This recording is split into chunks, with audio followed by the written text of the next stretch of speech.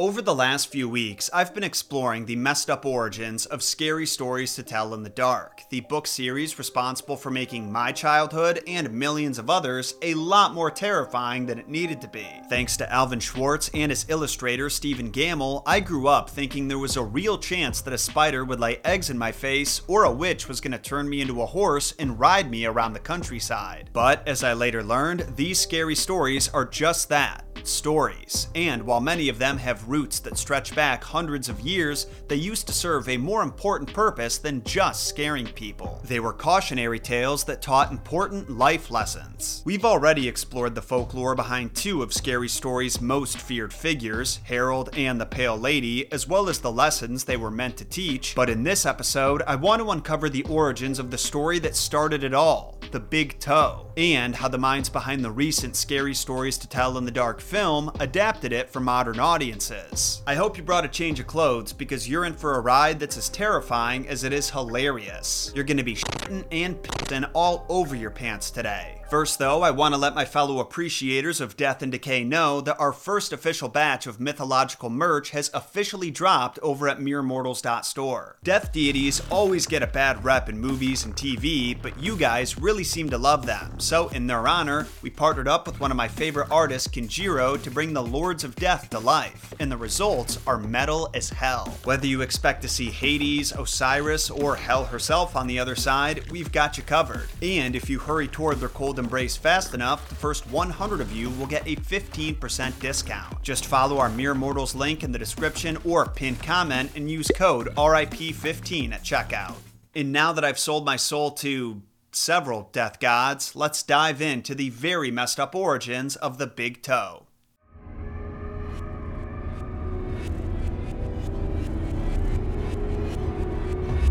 If you turn to the very first page of the first Scary Stories book, you'll be greeted with a title page. But if you keep turning, and turning, and turning some more,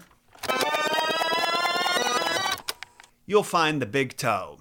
This was the story that Alvin Schwartz chose to start his collection with, and by the end of this episode, you'll understand why. It begins with a little boy digging at the edge of his family's garden when he finds a big toe sticking out of the dirt. He's unsure why it's there or who it might belong to, but he's a young lad, so he gets curious and pulls on it, which causes it to break off whatever it was attached to. Suddenly, he hears something groan and scamper away. He looks around for whoever or whatever made the noise, but there's no one around, so he takes the abnormally large toe in the house to show his parents. When he presents it to his mother, she gets a great big smile on her face and celebrates her son's rare find. She says, "It looks nice and plump. I'll put it in the soup." And later that day, they serve it for dinner. The father places the great big pot of soup on the table, then he fishes out the toe and cuts it into 3 equal pieces for his family to share. Each of them eats a slice, remarking how delicious it tastes with their usual fixins. Then, when dinner was finished and the sun was set, they washed their dishes and went to bed. The boy had fallen asleep almost instantly, but a little while later, he woke up to a strange noise. As he looked around his room, nothing seemed out of the ordinary. His toys were piled in the corner, the moonlight was peeking through his window, everything seemed calm.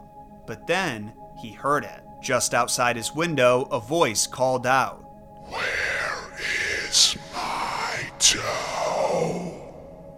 Reflexively, the boy pulled his blanket over his head and covered his eyes. He was shaking with fear now. "The voice doesn't know where I am," he tried convincing himself. "It'll be gone when I wake up in the morning." But at that moment, his front door creaked open and the sound of footsteps echoed through the house. They made their way through the kitchen, across the living room, up the staircase, and down the hallway. Then the voice called out from the other side of his bedroom door, "Where is my toe?" Too afraid to peek out from under the covers, the boy curls into the smallest ball he can, just hoping the voice will go away. But it doesn't. His bedroom door opens, and those heavy, wet footsteps get louder and louder as they approach his bedside. The voice asks again, "Where is my toe?" You've got it! Oh my god, did I scare you? I'm sorry, I was just following the instructions. For real, the story actually says here, jump at the person next to you and shout, "You've got it." Now, the Big Toe story is actually just one in a long line of folktales that follow a similar premise. Yeah, believe it or not, people all across Europe and beyond really enjoy telling stories about stealing from the dead, devouring their organs, and in some cases, eating feces. Before we dive into those stories, though, and the lessons they were meant to teach, let's unpack how the Big Toe was incorporated into the movie. For starters, the film has a unique and rather meta plot where its main characters are scared to death of the stories in this cursed book coming true, just like we were when we read them as kids. But for them, there's actually reason to believe these made-up tales aren't made up after all. Their rendition of the Big Toe story follows a character named Augie, who expresses concern several times throughout the film over the potentially toxic ingredients of his friend's food. Do you even know what's in those? It's the same toxic chemicals that's giving our troops Hodgkin's lymphoma and curdling the breast milk of the South Vietnamese. And you ate them all. Is that why they taste so good? One night, when his parents are off on vacation, he helps himself to some stew that he finds in the fridge. Only after he's a few bites into it, he realizes this stew had a secret ingredient: a big toe. Suddenly, he hears a voice down the hall cry out, "Who took my toe?" And instead of yeeting himself out the nearest window like he absolutely should have, he runs to his bedroom to hide. Augie slams his door, haphazardly tries to open his windows, then retreats under his bed for safety. As he waits there, either for his friends to rescue him or the toe's owner to find him, the bedroom door creaks open, and he has no idea who's on the other side. Curiously, he doesn't see anyone walk in either, so he cautiously climbs out from under the bed to check if the coast is clear. But that's when it happens. The toeless corpse pulls Augie into the abyss, and while we never learn the specifics of his fate, just like in the original story, he is never seen again. Now, apart from this being the most avoidable death in the movie, what with Augie just having to escape outside to meet up with his friends who are on their way to his house, I enjoyed this reimagining of the story, because in order to make it work exactly as it plays out in the book, the victim and his family would have to be a bunch of swamp-dwelling yokels who don't realize it's disgusting to eat a corpse's toe. That could work great in an anthology-style film, but would obviously be pretty difficult to shoehorn into this film's plot. So they sent his parents on vacation and made the stew mysteriously show up in his fridge. Okay, I'm eating the stew. The stew in the fridge? Yeah, well, someone made it. This way, the audience can't be sure who the chef behind it is or question the number of functioning brain cells that chef might have. And I appreciate their attempts to remedy that. When it comes to the design of the toe's owner, some of you die-hard Scary Story fans may have noticed that she looks awfully similar to a monster from another tale from this series called The Haunted House. But that's a very different story about a woman who was murdered and her ghost visiting a priest so he can help catch the culprit. I just bought the book that'll help me uncover that one's origin, so be sure to subscribe to catch that episode next month. In the meantime, though, we've got to unpack the disturbing details of the folklore that inspired the Big Toe's creation, after a word from our sponsor, Squarespace. For anyone looking to get your business off the ground, put your homemade products on the market, or simply share your art or passion project with the world, Squarespace has all the answers you're looking for. I love working with Squarespace because they do DIY website creation better than anybody else out there. Between their massive selection of website templates that can be optimized for any purpose, to their intuitive interface that lets you drag and drop design elements wherever you'd like without any coding experience. They make designing a beautiful and effective website so simple. You never have to download, patch, or install any updates, and you could sell virtually anything you'd like, from homemade goods to digital products. Not to mention, they even offer marketing tools and analytics so you can gauge how successful your website is, and an award-winning customer service team that's available 24/7 should you run into any problems. But the best part is, if you go to squarespace.com/JohnSolo, you can start a completely free trial at no financial risk. So not only do you save money during the setup process, but then, when you decide you love it and can't live without it, you can use code JohnSolo for 10% off your first purchase.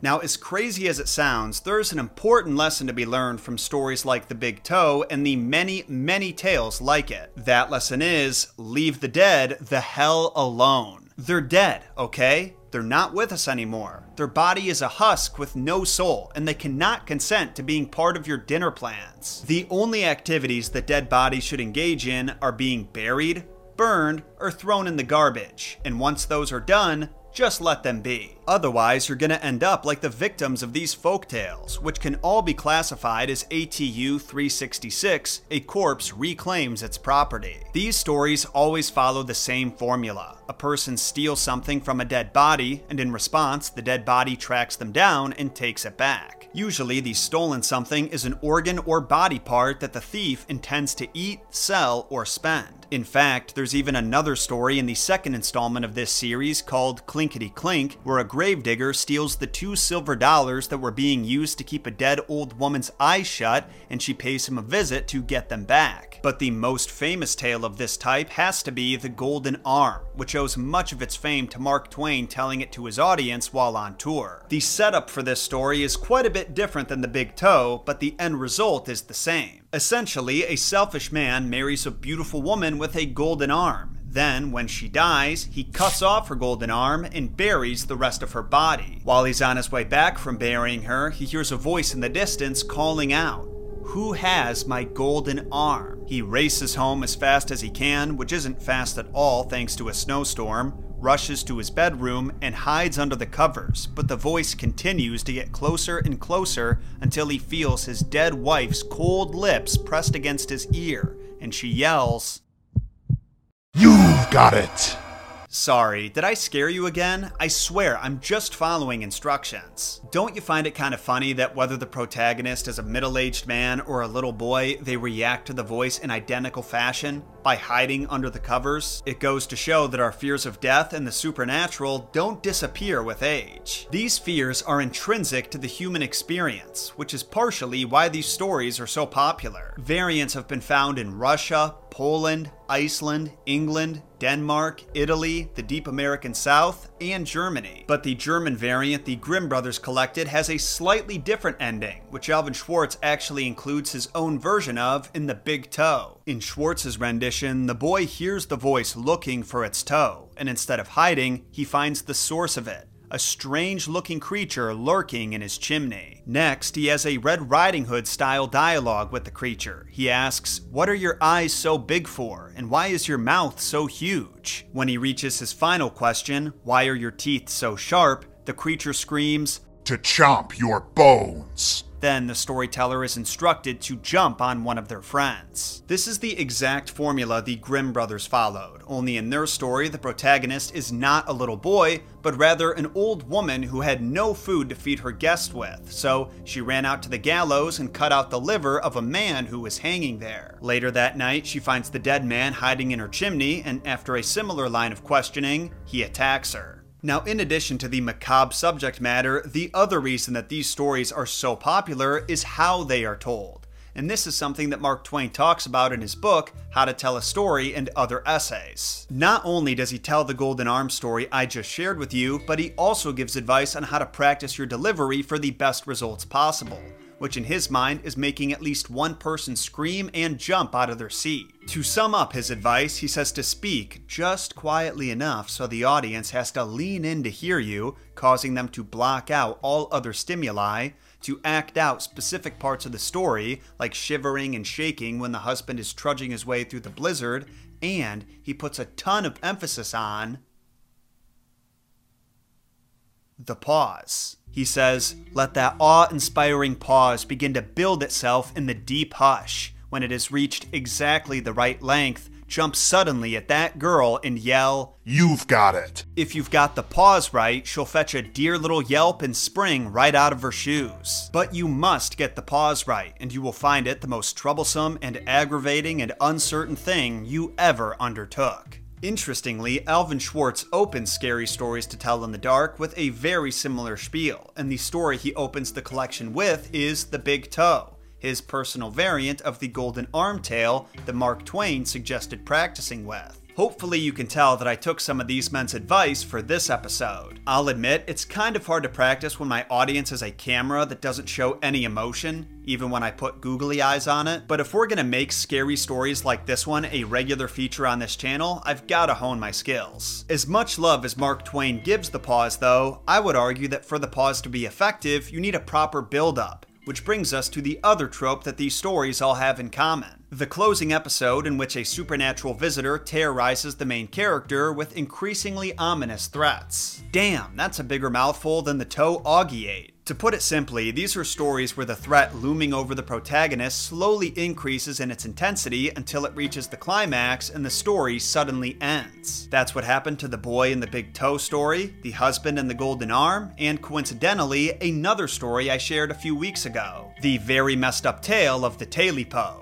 Be sure to check that out if you haven't yet, because it's a great story, and combined with the art and sound design, it's a truly haunting experience. But while most all of the stories in this category are spooky, there's one that I found that is also downright hilarious, an Italian variant called Caterenetta. And instead of our hero eating something that belongs to a corpse, causing that corpse to seek revenge, all she does is eat a piece of cake. Sounds innocent enough, but there is one big issue. She was meant to deliver that cake to her aunt, who just so happened to be an evil witch. You see, when Caterenetta starts the walk to her aunt's, she has a whole piece of cake in a pan. But as the journey goes on, she starts eating tiny little bites out of it. By the time she reaches her aunt's, she's eaten the entire thing, so she panics and looks for a solution, which she finds in the form of cow poop. That's right, she was supposed to deliver cake, but decides that cow poop is a close enough substitute, which speaks volumes about her mother's cooking skills. Caterenetta picks up some cow plops it in the pan, shapes it to her liking, drops it off at her aunt's, and immediately runs back home. She doesn't stick around long enough to see the witch's reaction, but she didn't have to, because the witch hunted her down just like the corpses in the previous stories. Caterenetta wakes up to the sound of her aunt calling out to her, and soon enough, she's eaten alive. So I guess we learned two lessons in this episode. 1, do not disrespect the dead under any circumstances, and 2, don't try to pass off cow shit's cake. If only that scam artist Logan Paul had heard these stories, he could have avoided both of his biggest controversies. But I'm excited to hear your thoughts on the big toe. Did you read this story as a kid? If so, what was your experience with it? And what other tales from the Scary Story series do you think I should cover? Let me know by hitting up Messed Up Origins on any of our social media pages. Links to those are in the description. And make sure you sacrifice those 5-star and follow buttons to the algorithm gods to get more messed up myths and fairy tales sent to your device every Friday morning. Also remember to use code RIP15 to be one of the first 100 people who gets a discount on our Underworld Overlords merch. I'll see you all again next week when we dive into some death-centric Greek mythology. Until then, my name is John Solo, and remember, John shot first.